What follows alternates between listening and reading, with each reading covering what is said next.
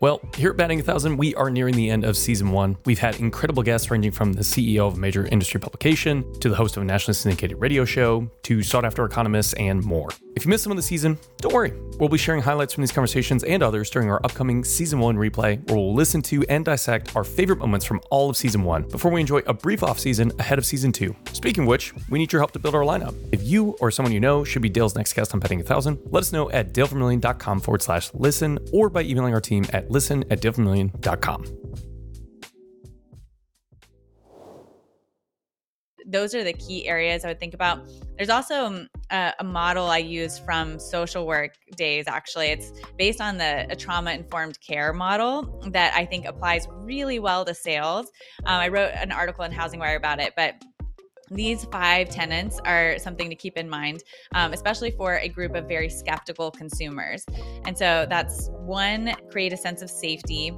2, create a sense of transparency, provide transparency. 3, be collaborative. 4th, provide choice. And then 5th, ensure your customers feel empowered. So that safety, transparency, collaboration, choice, and empowerment are great things to keep in mind across the whole process, just to make sure that you provide the best customer experience. You're listening to Batting 1000 with Dale Vermillion, where heavy hitters from mortgage, real estate, and business share their secrets for lasting success. With your host, award-winning sales strategist and industry icon, Dale Vermillion. Well, welcome back, guys. We are so glad to have you back on Batting 1000. And today, I really do get to speak to a heavy hitter in the customer experience world. Kristin Messerli, come on down. We are so glad to have you on deck here and ready to go to the plate. And Kristin, we talked earlier today, and I just got to say, first off, I'm so honored to have you. So excited to have you as part of the thing. Just so everybody knows a little bit about you, you are the VP of Sales and Financial Services at Experience.com. You have been around the business for a while. Social Survey was previously Experience.com, so you guys transitioned that over. You had your own company. You had a company before this. Didn't you tell us a little bit about that and how that worked? And then you were at Housing Wire prior to that. That's kind of where I first met you and got to know about you. Just give us a little bit of that background so we know, because you've done a lot of things at a very young age. Yeah, well, first of all, thank you so much for having me. This is so much fun. I've been in the industry, I feel like my whole life, because my dad owned a mortgage company when I was young. So I grew up, going into his office. But then I started a business about 10 or 11 years ago called Cultural Outreach. And at the time, it was going to be a way to bridge the gap between underserved markets and resources in the community. Because I worked as a social worker for about 7 years, and I did a lot of financial literacy and housing coordination, and just saw a big opportunity there for companies to hire people to help bridge that gap. So it very quickly evolved into being totally focused on the mortgage industry, because there was such a huge need and desire to better reach those markets. And it also quickly evolved into being a very generational thing. So I realized there was a big tech gap, and there was a big generational gap in culture and in the workforce. And so I grew that to the point of last December, I sold it to NAMBA, so Tony Thompson's company. And so it's now one of the NAMBA family of companies. And that's when I joined Experience.com. And then in the middle of that, I've done a lot of writing for Housing Wire as well. That's very cool. NAMA's doing some great things, so glad to see that. And it's kind of fun. I almost wore my Humble Hero t-shirt. We have a not-for-profit that we started back in 2007, and our slogan is Be a Humble Hero. And I'm with a Humble Hero today. I love the fact that you were in social services, that you built that company, that you've grown that ended up becoming a success. I know you've had past experience with Housing Wire, and actually the way that I got to know your name the first time, as I was telling you earlier, is you wrote an article, and there was a blurb that I used for a long time back in 2020 when the pandemic first started and rates were starting to shift and the market was starting to shift and there was a lot of concern. And it really was talking about the importance of creating a great customer experience. And that's what you're dedicated to at Experience.com. That's what you guys do. So I am super excited to unpack that with you today and help all of the lenders and all of the loan officers and all of the managers and all of the leaders that are watching this podcast understand, from your perspective, what are the key things in building a great customer experience? So let's just start there. Give me just your kind of high level view on what you think is the biggest missing link in today's mortgage arena in not connecting with our customers, because, everybody talks about a great customer experience. Everybody says they have it, but very few deliver it at the end of the day. And I want to hear from you. What does it take to deliver that? So I personally think the number one most important thing that a lot of companies are missing is listening to your customer, like actually collecting the voice of customer at multiple touch points in the process. This is why I joined experience.com. I mean, I've always been about voice of customer and building a customer experience where you actually understand what they need and their preferences. But here we're able to collect the touch point or automate a kind of survey response at multiple touch points in the process. And I think a lot of companies are just either collecting a survey for a review at the end of the transaction or not hearing anything at all. And I went through the process of buying a home earlier this year, and I just think about how I ended up choosing not to go with the lender that I was first introduced to by my realtor.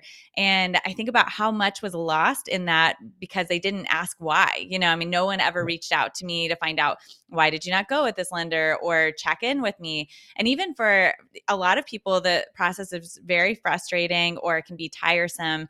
And if the customer just feels like they have a voice that they are able to tell someone, it can, one, raise a flag to catch the deal before you lose it.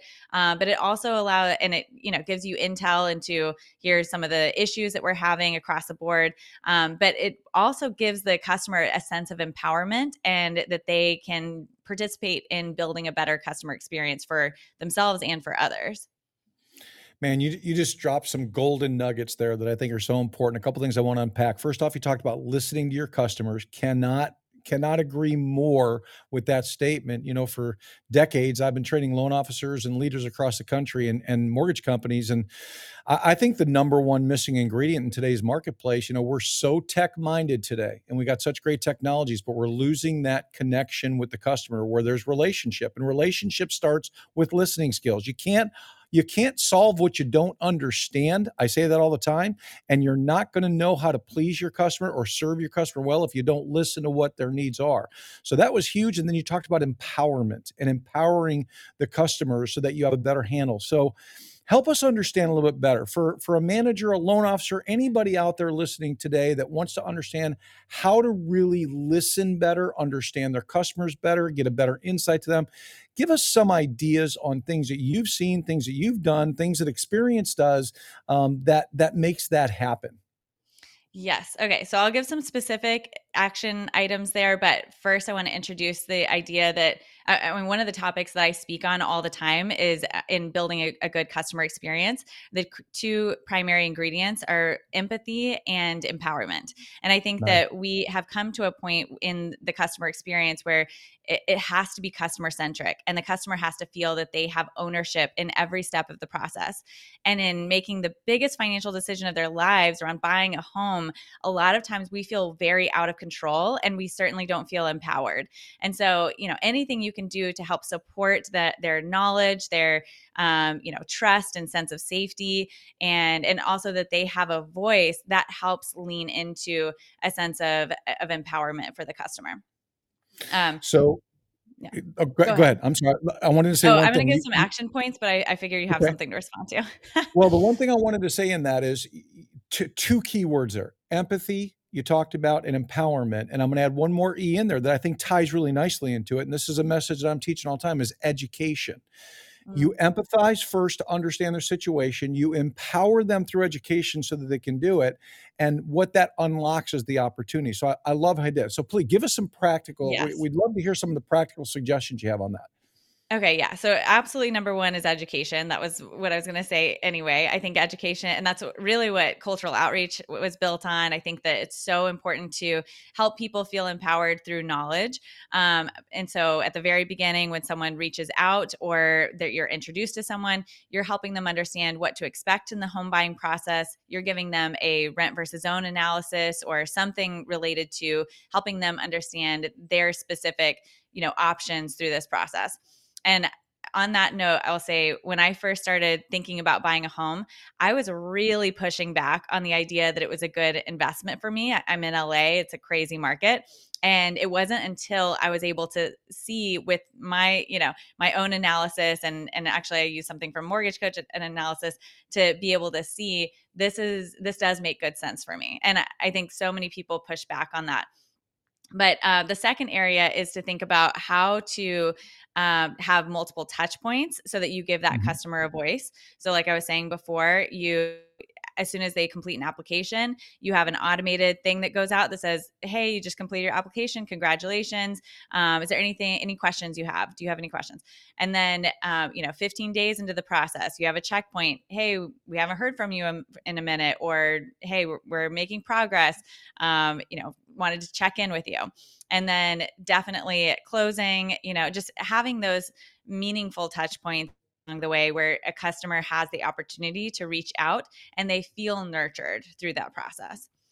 So those are a couple areas. I think the last area I would mention is around transparency, and just how important it is from the customer's perspective to be able to feel that they can see into where the loan is throughout the process. And they're able to know, okay, right now it's going through underwriting, or right now it's just taking a little bit longer for this reason. But for someone who, as a customer, has spent most of their adult life in a world of instant gratification and complete transparency, we buy most things off of the internet and whatever, and it's really hard to then spend the biggest amount of money I've ever spent and not know what's happening in the process. So that, I think that's transparency needs to be a big component to your customer experience. So knowledge, touch points, and transparency were the three strategic things. Love all three of those. I need to ask you this question. So you're a millennial, correct? Yeah. Okay. You're in that generation of the largest generation of human beings buying homes out in the mortgage industry today. So you are a lot of who our customers are working with, the loan officers dealing with, lenders are dealing with. I want you to help the audience understand this, because I love it. You said when you started, your dad owned a mortgage company. So you were raised around mortgage. You worked at Housing Wire. You know all about mortgage. You've worked for mortgage entities and vendors. And yet when you bought a home, you realized very quickly, man, with all this mortgage industry experience, even I don't know that much at the end of the day. So help us understand, help the audience kind of realize and recognize, even when you have that much knowledge, how important it is to be handheld through the process when you're working with your customers to create a great experience. Yeah, so this is actually really eye-opening for me as well, just like watching myself go through this process, because I've talked about the customer experience of the millennial homebuyer for the last 10 or 11 years, and I bought a home in Oklahoma 10 years ago. But that was a very different experience. I could buy that or it was a little over that, because I was still a social worker at the time, very different market. And now being in LA and knowing all that I know, I mean, yeah, I've been licensed as a loan officer. I know what it takes to buy a home. And yet I was so skeptical about whether or not it was a good idea for me to buy, about understanding when I could buy. And so even just starting the process, I kept laughing at myself, because I would talk to, a friend who's the president of a mortgage company or whatever, and he'd be like, yeah, hello, of course it's a good investment. And I'm like, of course you would say that, And I kept laughing at myself, thinking, this is what I talk about, how so many millennials are just skeptical. This guy who I completely trust. I've worked with him for years, but I was like, yeah, you're the president of a mortgage company. Of course you think it's a good investment, and so I was very skeptical. And again, it wasn't until I saw this rent versus own that I was able to see, okay, this actually makes sense for me to buy right now. Like, not even, and I'm a big proponent of saying, make a homeownership plan for everyone, because one, they could come back to you, but two, a lot of people could buy right now and don't realize it. And that was the case for me. I was able to see, oh yeah, it's for sure I should buy right now. And I wasn't even worried about a down payment. I think it was more like I don't know whether or not it's a good time in the market. But when you see the cost, over 2 years or whatever, I realized, oh no, it makes a lot of sense. So that was one big area of just like actually getting into the process of buying a home. And then all the way through, I was, felt all the anxiety around, why haven't I heard from my loan officer? Or, Yeah. I am choosing my loan options. And again, I know what all these loan options are. I know how to read a loan estimate. But then suddenly I'm like, what discount points am I missing? What extra fees are in here? And, how do I choose which loan option is right for me? And I just felt really overwhelmed, and as if I felt like a child, like looking at some of this stuff sometimes, because I think when it's your money and you're going through the process, what essentially felt like the first time was a different experience than thinking about it logically. And so I talk about this a lot too, that we think about money logically, but it's actually a very emotional experience. Boy, isn't that the truth? That's a stated fact right there, that money is incredibly emotional, and so is buying a home. I mean, this is, you said earlier, it's the biggest purchase people make, and it's where they're going to create their future, where they're going to, maybe raise their families, where they're going to spend most of their time, where maybe they'll end up, getting married. I mean, there's so many life events that happen in the centrality of a home. And we've got to remember as mortgage professionals that we're not in the mortgage business. We're in the home ownership business. We're in the life-changing business. We're in the, as I always like to say, the money given away business. That's the business that we're in.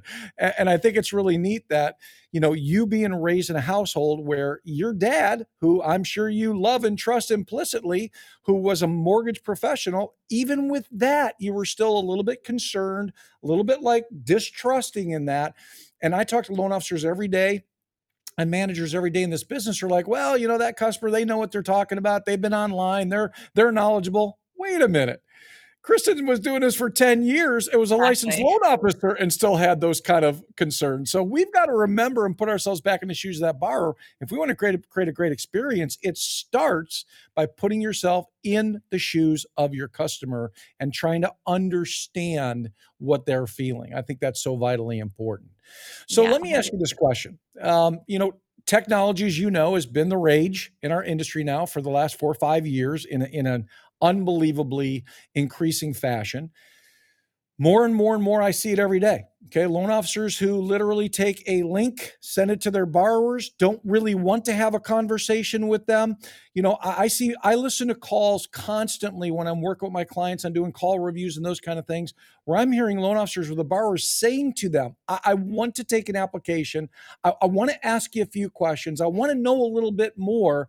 And their response many times is, you know what, let me send you this link, fill this stuff out, and then I'll call you. It's kind of I'll give you the information once you give me the information first. And they're not really meeting those needs. They're not listening like you talked about. They're not being transparent like we talked about. And they're certainly not creating the touch points. And then they're relying on that technology to do the work. And even on the backside, and you guys have incredible technology that allows that customer to be in tune with what's happening, to have the loan officers and the lenders have the opportunity to keep them up to date on things. But I got to ask you this question. With all of that, how important is the human side of this and the human touch and the human connection and the relationship from your vantage point? Yeah. So I think in today's world, there's a lot of nuance around when and how to incorporate the human touch, but I think it is very crucial. I think there's always, and there's going to continue to be buyers who want to just fully be in the technology and not ever have a person to talk to. So that's a small segment of the population. But then there's a much larger segment of the population that's going to want both. And I think that understanding when and how to incorporate the technology versus the human experience is going to require that you, again, like you said, have, understand what that customer needs.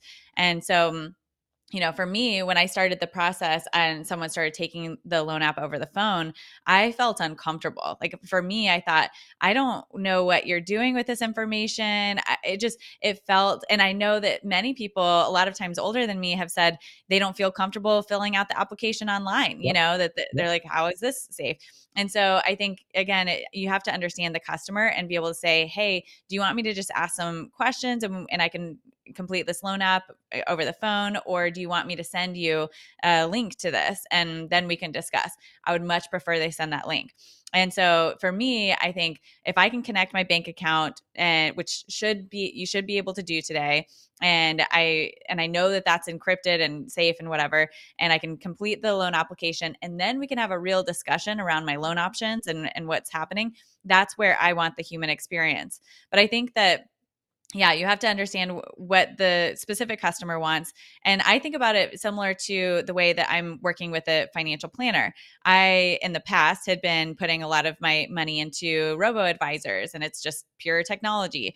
But then I thought I want a wealth advisor. And so now I use something called personal capital, where there's a human who gives advice and I talk through them, but then they also leverage their technology for their algorithm and, to for the investment. So I think that that's probably the direction that we'll go in. And then there's, again, still a small segment of the population that just wants to talk to the person.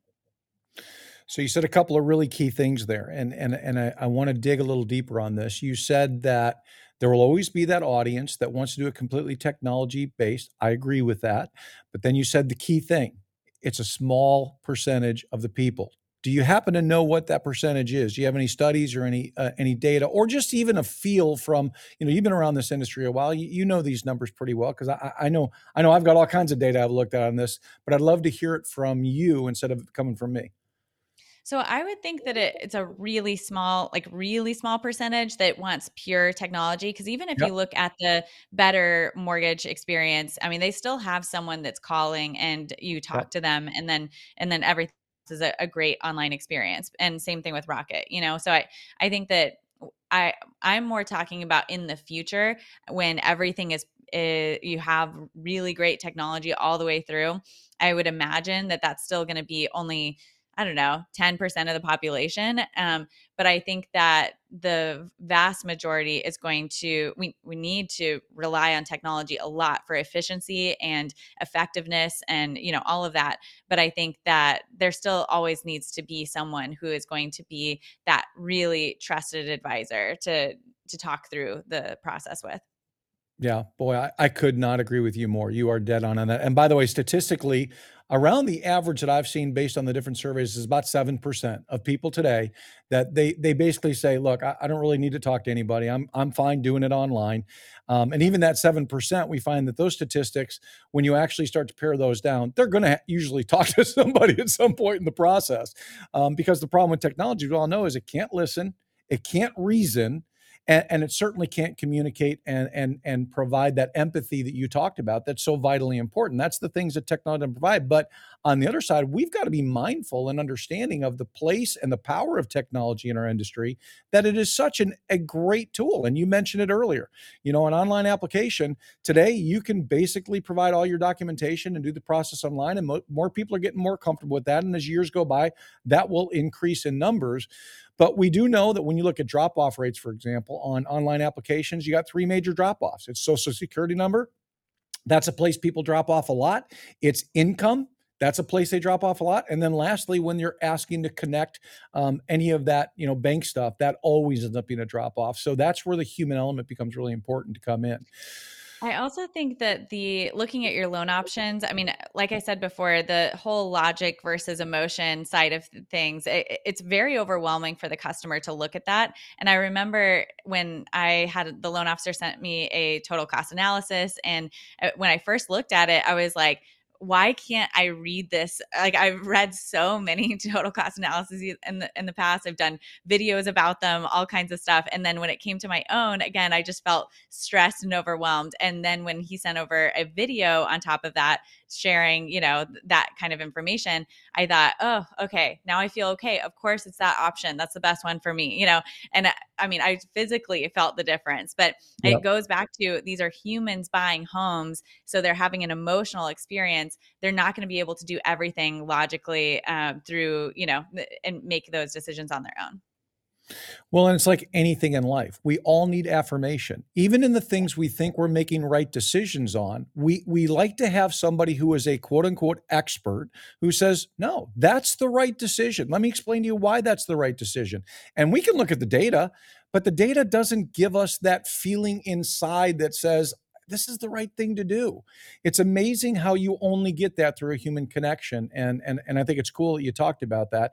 And for anybody who's listening who doesn't understand total cost analysis, it's just the total cost over the life of the loan in comparison to what you're at today. So you talked earlier about rent to own, and I talk about this all the time. You take somebody who's a renter and you simply show them what their cost is going to be over the next 10 to 20 years and what they're going to get in return. You compare that to home ownership, there's no comparison. I mean, when you start figuring equity appreciation, wealth building, tax benefits, all these different things you can tie into home ownership that renting doesn't provide, not to mention the instability that renting has that home ownership does not have, because now you're in your place. It's an overwhelming thing, but you're not gonna give them a spreadsheet to get them to buy that. You got to have a conversation with them. Would you agree with that? Absolutely. Yeah. I think that, and also, one thing to keep in mind, I'm a big proponent of video because you build a connection with someone when you look at them eye to eye, and you build a better relationship than if they're on the phone and they're looking through something. They can easily check out and they see you kind of as a transaction. But when you look at them over video, we release oxytocin and we're more likely to be attached to that person. So that's just another kind of thing to keep in mind. So I'm going to ask you a few things about that, because I've been on, probably like you, I've been on way too many Zoom meetings over the last 2 years. Oh, yeah. I know. we've all got that major Zoom fatigue. And I am constantly on Zoom meetings, and I'm looking at people, I'm looking at you today. You're right in the center of the camera, like supposed to be, got a nice clean background. We've done this a lot, so we know how you're supposed to present yourself in any kind of a video format. But I see a lot of people that I want to say, hey, hello, do you see your background and all these? What are some of the key elements? If you're going to do video, there is an absolute plus if you do it right. There's an absolute negative if you do it wrong. Give us a couple of tips on that from your perspective as to what's powerful and important about doing video the right way.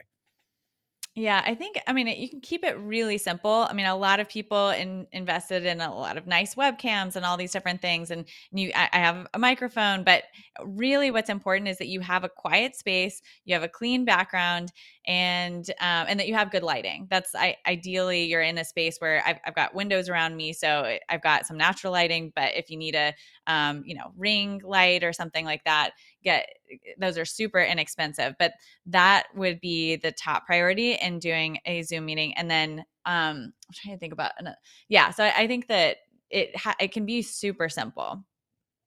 But what are your thoughts?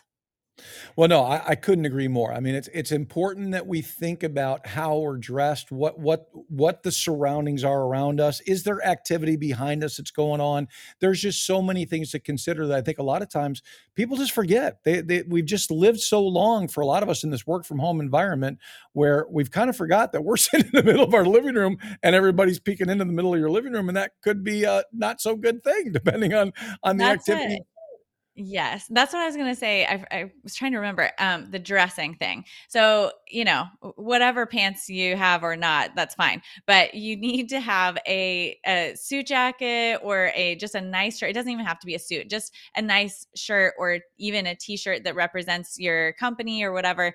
Yep. I think that looks really sharp, and it can be, like if you look really messy, people don't trust you as much. And so that's just, if you're in sales at all, that's an important thing to keep in mind.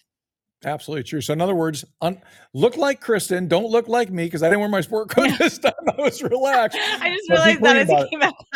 You look great. You just in general look clean. I also have a t-shirt on, but it's a company t-shirt.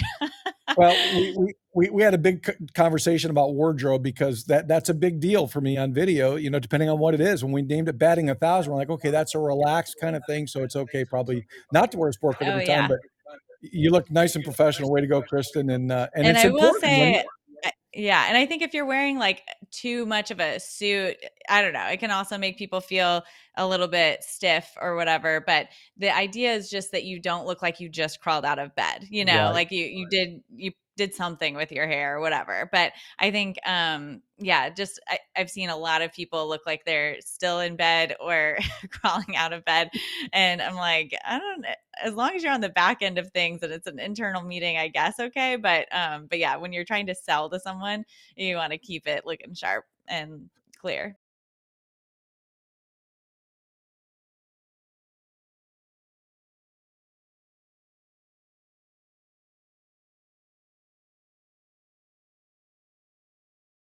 So true story. I got to share this one with you. I actually did a webinar last year, and one of the loan officers truly had just crawled out of bed. He didn't realize his camera was on. He lifted a sheet over his head and was just peering through the sheet. And I literally looked at him and said, "Did you just wake up?" And all of a sudden, the camera went off. It went dark. And 2 minutes later, he was sitting at his desk, with his ball cap on and his shirt on. That's not the impression you want to make, that's for sure. Oh my gosh, that's so funny. One time I had a guy open the Zoom meeting and he was in bed, no shirt on. And I was just like, and then he was like, oh, well. So I was like, okay. Yeah, lots of funny Zoom stories out there, I'm sure. Oh, there's a lot of them, no question. So let me ask you this question, and then I want to talk for a little bit more about you. I've got a key question I want to ask you about your career and about just how you got to where you're at, because I think that's going to be very encouraging for a lot of people. But you talked about, the things you guys do at experience.com where you're providing these technological reminders to the customers, checking in with them and having those touch points that you talked about. And those are vital and those are so powerful.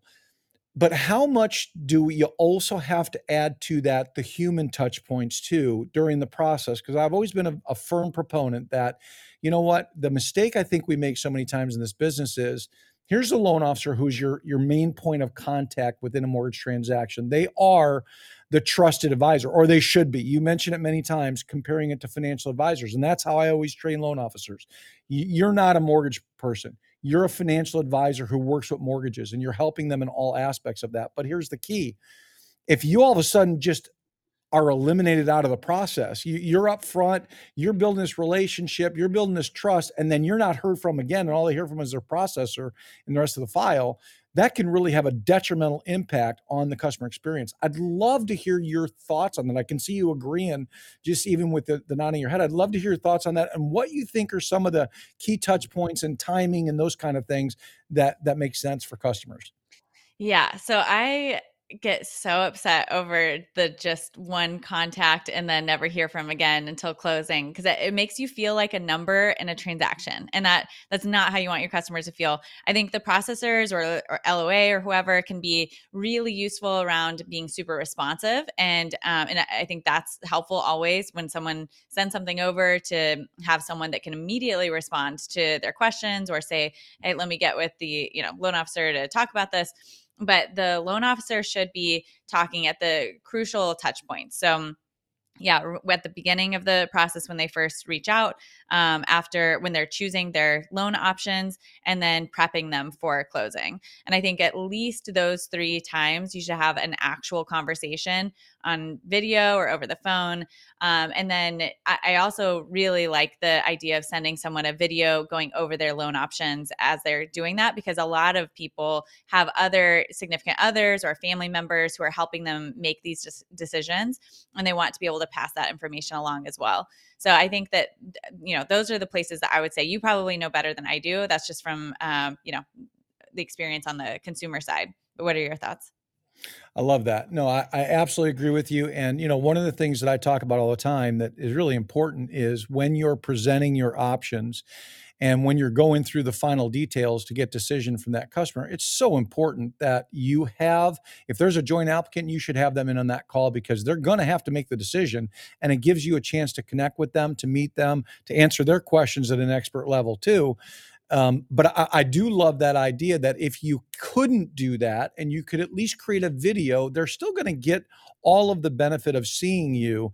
And then you can always have a conversation after the fact. So we're both in agreement on the fact that it is important that there's personal touch points after the initial sale. Because if you all of a sudden go away, it's like, where was that relationship that you told me you had? And did you really care about my financial situation? Or are you just the person who's, taking the upfront information, making all the money, and then you're handing off to everybody else? We should use our teammates as supporting roles to that process, but not as the primary role to that process.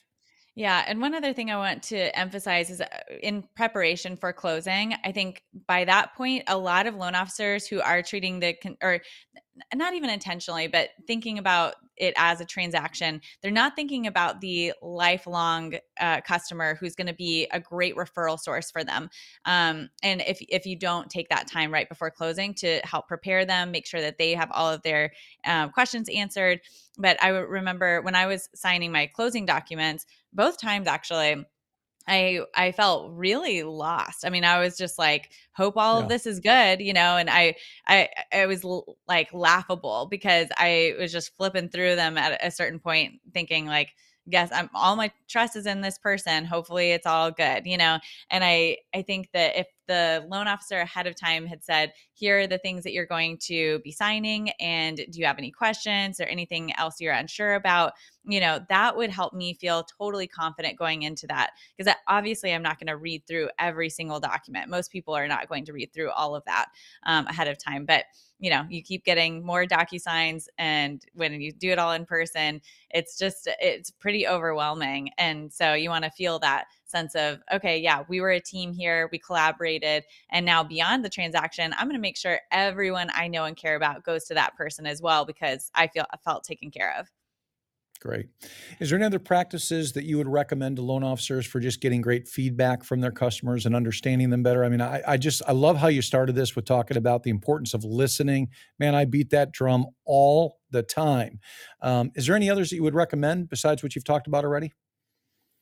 I think that doing something celebratory at the end of the closing, I think that's always good. If you send them a bottle of champagne or a plant or whatever, it's just important to have that touch point that makes them feel like, okay, yeah, I was in this from beginning to end. And when you bookend those experiences with something great, you have an awesome explanation of what the process is going to look like. And then you help them choose their loan options. And then you close with some kind of celebration and sense of empowerment. Then you're going to be solid. No matter if some bad stuff happens in between there and you're responsive, then you've had a great experience. So I think that those are the key areas I would think about. There's also a model I use from social work days. Actually, it's based on a trauma-informed care model that I think applies really well to sales. I wrote an article in Housing Wire about it, but these 5 tenets are something to keep in mind, especially for a group of very skeptical consumers. And so that's 1, create a sense of safety. 2, create a sense of transparency, provide transparency. 3, be collaborative. 4th, provide choice. And then 5th, ensure your customers feel empowered. So that safety, transparency, collaboration, choice, and empowerment are great things to keep in mind across the whole process, just to make sure that you provide the best customer experience. I love that. That's a drop the mic moment right there. That was perfect. And that, it's interesting. I would love for you to meet my wife, Laurel. She was a social worker for several years, for 10 years with the homeless here in Wow. Florida. And yeah, she's done incredible work helping people. It's just amazing. But when you said those 5, it was almost ringing in my ear. Wow, that's what Laurel did in every single interaction with people that she had. And I was picking up and learning from her every single day how I could apply that back to the mortgage business, because it's the same. People are people, no matter what their situation is. People are people. And when we understand empathy and we understand how to understand by listening and really getting feedback from people, we can solve a lot for them and help them in an awful lot of ways. And I love how you've tied your social work background into the mortgage arena, and through those things have just built a brilliant approach to customer experience. Yeah, it's really interesting. I didn't put that together until a little bit later. And I realized that the traumatized populations I worked with, which I worked a lot with the homeless populations, homeless youth in particular, and undocumented people. And I realized that there are a lot of people that are hard to build trust with. And then you think about today's consumers, especially in mortgage, millennials having entered adulthood during or right after the financial crisis, there's a lot of distrust. And if you use that same model, it makes sense that you're building trust with a skeptical group of consumers. Man, that is golden. And I'm thinking in the mortgage industry, again, I have a good understanding of the homeless community because I did a lot of charitable work with my wife over the years that she did that, and spent a lot of time in those communities at helping in any way that I could. And it was always interesting to me. I've shared this with many people that, a lot of people have a wrong view of the homeless, and that they think that they did something wrong or they just aren't hard workers. And the fact of the matter is that 90% of the case, that's not it. they went through some terrible, hard experience in life. Many were normal people like you and I, had everyday jobs, and they were going to work and living life, and something bad happened, and they are hurt and wounded through that, and they really do need people to listen and understand them. And then I think about the mortgage industry, and I think about people who've gone through like credit issue problems, where they've had a devastating financial impact, like 2008 provided to so many Americans across the country from 2008 to 2010. And when we get on the phone with them, if we can be empathetic and have an ear to that and let them talk to us about, what happened, what did that feel like, and start to get some of those safety concerns out, because those are still in their heart for the distrust factor of, man, I got burned on that mortgage. It hurt my credit. Now I have to do a mortgage again because I want to own a home. And we forget that that's a conversation. It's a powerful conversation to have with somebody to really build loyalty. Does that make sense? Yeah, absolutely. And you think about communities of color who've experienced generations of, Yeah. distrust and really discriminatory, policies and practices. And it takes a lot to, you want to just make sure that you understand there's a background there. Every person, no matter their background, has something that is going to make them a little bit skeptical or Yeah. distrusting. And yeah, you want to understand what that is and be able to listen to them. I love that. That was so powerful. And you know what? A text message or an email is not going to solve that. I can just say that very clearly. It takes a human voice. It takes, it takes a listening ear. It takes a kind heart. It takes humility. These are the things that I think really make a difference in that at the end of the day. All right, so Absolutely. I want to transition out now. You've given us so many golden nuggets, and we're so thankful for that. And I really appreciate your wisdom. And I want to ask you this question. So you clearly have had a pretty incredible career already. It's pretty astonishing to me as I sit down and chat with you, just how articulate you are, how wise you are in this business, and you're a young person. And so here's my question for you. Tell me about what got you where you're at and any mentors you had. One of the things that I always like to ask my guests on this show is, because I know for me, my life changed when I had people in my life that mentored me.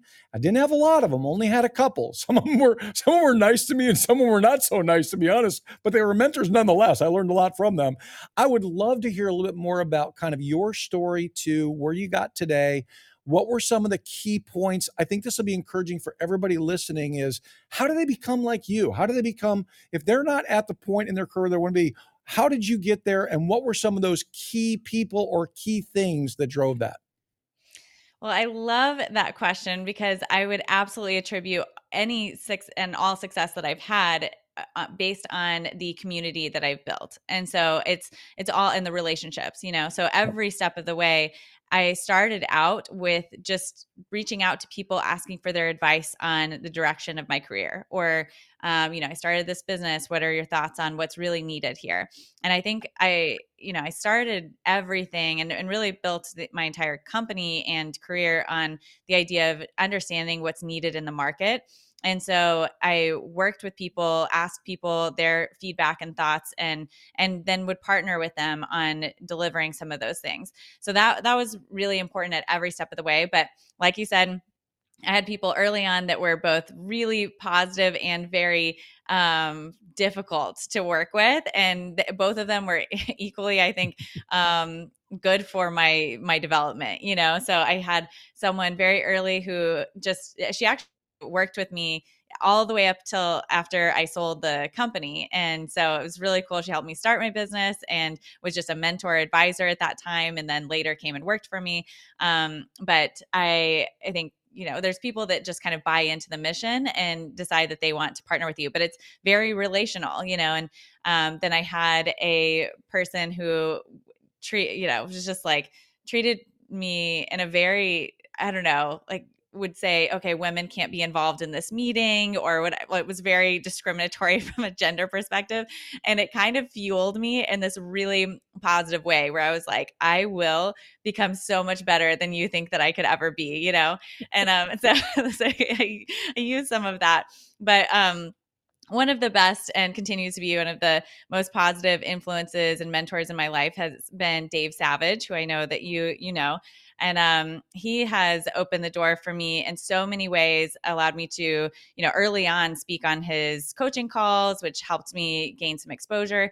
He gave me feedback, continues to mentor me and give me feedback and thoughts on developing my teams and career and all of that. But I think, one thing that he has done that has taught me, and as well as people, I think other people along the way that have helped me, they've allowed me to, by partnering with me, we collaborate, but also, and so I deliver something back in return, like I'll write stuff up early on, I would write stuff about Mortgage Coach. And now it comes naturally that I talk about it a lot, but I think, trying to think about how to give back and make it reciprocal is really important.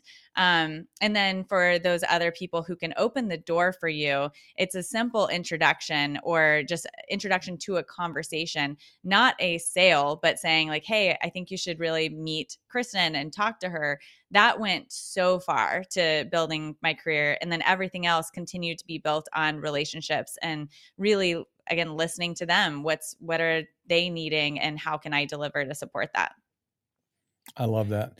Dave and I have known each other. We've been friends for over 20 years. He really has helped so many people in the industry. Really neat guy. So that's cool to hear that. It sounds like he's been a major mentor in your life. And I loved how you talked about that the negative influences can actually be the most positive influences if you can just turn them around. And I couldn't agree with that more. I mean, I tell the story many times of a guy that I worked for years ago as a manager of mine who started every morning for an hour in the morning as my direct supervisor by cussing me out for an hour straight, telling me that I was going to mount to nothing in life. And a year and a half later, he literally took my wife and I, when we got married, he literally paid for our wedding as he called it a business meeting and did it just out of the generosity of his heart because we'd become so close. And literally this guy did that every morning, but I would smile and I go, okay. And I just say, okay, what could I pull out of what he just said that I can grow from? I'm not going to take the personal stuff because he didn't mean it personal. I knew that.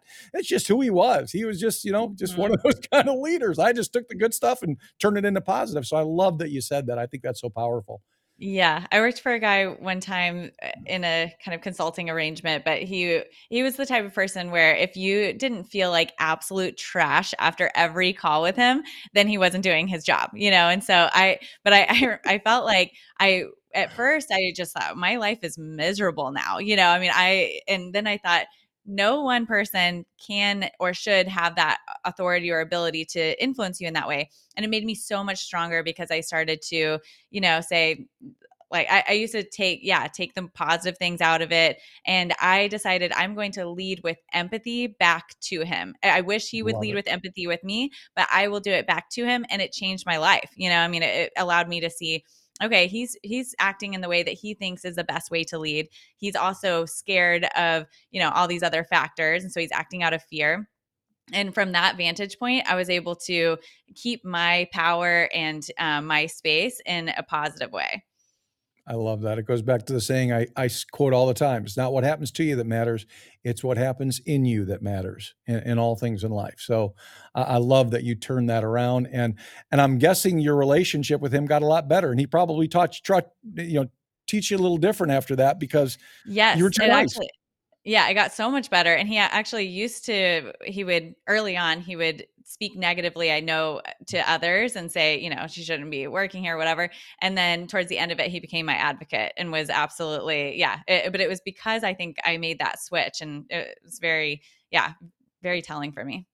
Isn't it funny how the toughest ones end up becoming your biggest fans when all is said and done? Yes. Actually, one that's really funny that I've always been very conflicted about my response to it, but this guy had, and I hope that, so this guy had a proposal from me and, it was really a big deal, but he kissed me one time when I thought this was a business meeting. And so I was horrified. Like I left the meeting bawling. I mean, I was just so upset and I was like, well, I'm never working with them. Thought it was going to be a really great deal, all this stuff. And then I was told, no, this is how so many women get pushed back and whatever. You go back and just set your boundaries and say, I still want to work on this. And I put down the boundaries and then I never had an issue again. and I got an amazing contract, and it changed. That also changed the course of my career in a lot of Good for ways. you. But I think that, so many times we get pushed down, whether it's someone speaking negatively or doing something that crosses a boundary, whatever it is. And we have to come back, and it's so good for us as individuals to be able to set those boundaries and move forward. So I think giving yourself a voice, back to the importance of giving customers a voice, it's important to give yourself a voice in those circumstances, and it creates a lot of power. Spoken like a true social services Yes, experienced that's true.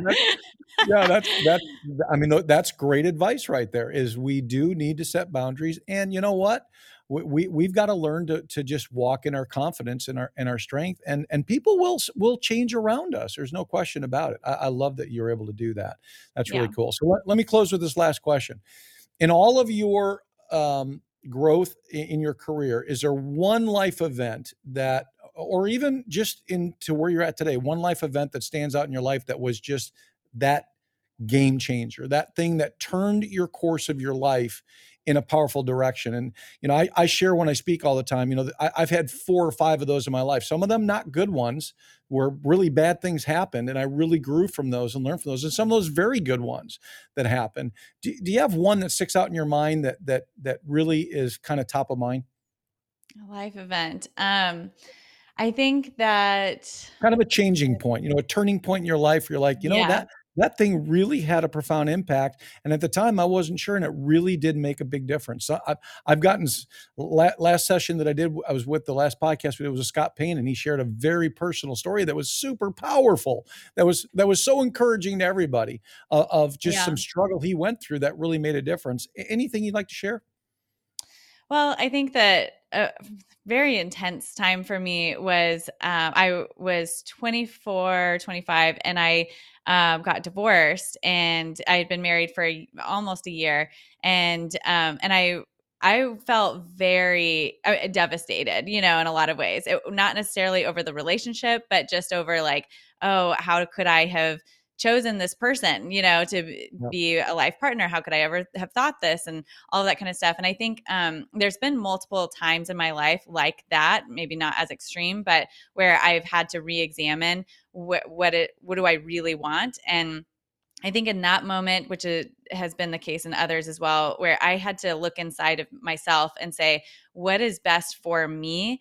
And I'm going to fight for what's best for me. So I've always struggled with like depression and different things like that as well. And any time where there's been a low, like where in that moment, very extreme low, I've had to dig inside myself and say, what I have to fight for the life that I want, and no one else is going to do this for me, and that resulted in me deciding to move to LA because I wanted to live in LA, and it's been I have the closest friends here, I have a house here now, I have an amazing life that I've built because I fought for it, and I think Good for you. I had to say, no matter what others are thinking or saying, I have to do what's right for me. And every time I've had those moments where I've been in some kind of low, and I say it shoots me much higher in a good way, where you say, I'm going to put these things in place. I'm going to change my behaviors or my environment or whatever. And it propels you forward in a lot further than you would have gone otherwise. Well, thanks for being transparent about that. That's awesome. And I will guarantee you there'll be a lot of people who listen to this that have gone through difficulties. I know that I had years ago, I had a bout with depression, and I thought I was the guy that could never go through a depressive time. I'm the motivational speaker dude. That doesn't happen Yeah. to us. And you know what? We're all people at the end of the day. We're all fragile. We all have, difficult times we go through in our life. And it was a great building time for me. It was a great time, to really reevaluate things, just like you said. So those words are super encouraging to a lot of people. Thank you for sharing that. This has been delightful. I've thoroughly enjoyed having you, Kristin. You've brought so much wisdom, so many good ideas, so many practical suggestions. Now, I know that we want to make sure that everybody starts following you on LinkedIn. And where else? Where can they follow you? Where can they connect with you? Any final thoughts on that as to how the audience can really make sure they're connecting with you in a one-on-one way? Yeah, I think LinkedIn is the best way. I also have a video series, which I'm going to have Dale on at some point as well, called Pivotal Moments. And that's on Next Mortgage News. But I post all of that on LinkedIn. So, and we also have a broker specific program called Brokers United that we're just now launching. And, but if you connect with me on LinkedIn, follow me, then you'll see all the updates and news. So thank you so much for having me. This has been really great. It's been an honor. It's been great. You truly are a humble hero. I wish I'd have worn the t-shirt now because you qualify, but I'm going to send you one so you've got one. Oh, great. Thank you. It's great seeing you, Kristin. Thanks for the time, and thanks for just dispensing so much wisdom. We really appreciate it. Thank you so much. This has been great.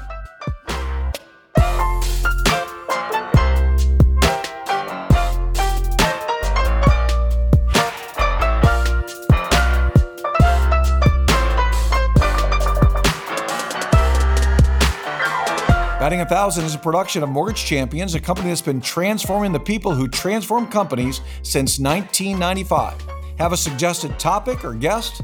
Contact my team on Twitter. That's @DaleVermillion, or tweet us using the hashtag batting1000. That's hashtag batting1000.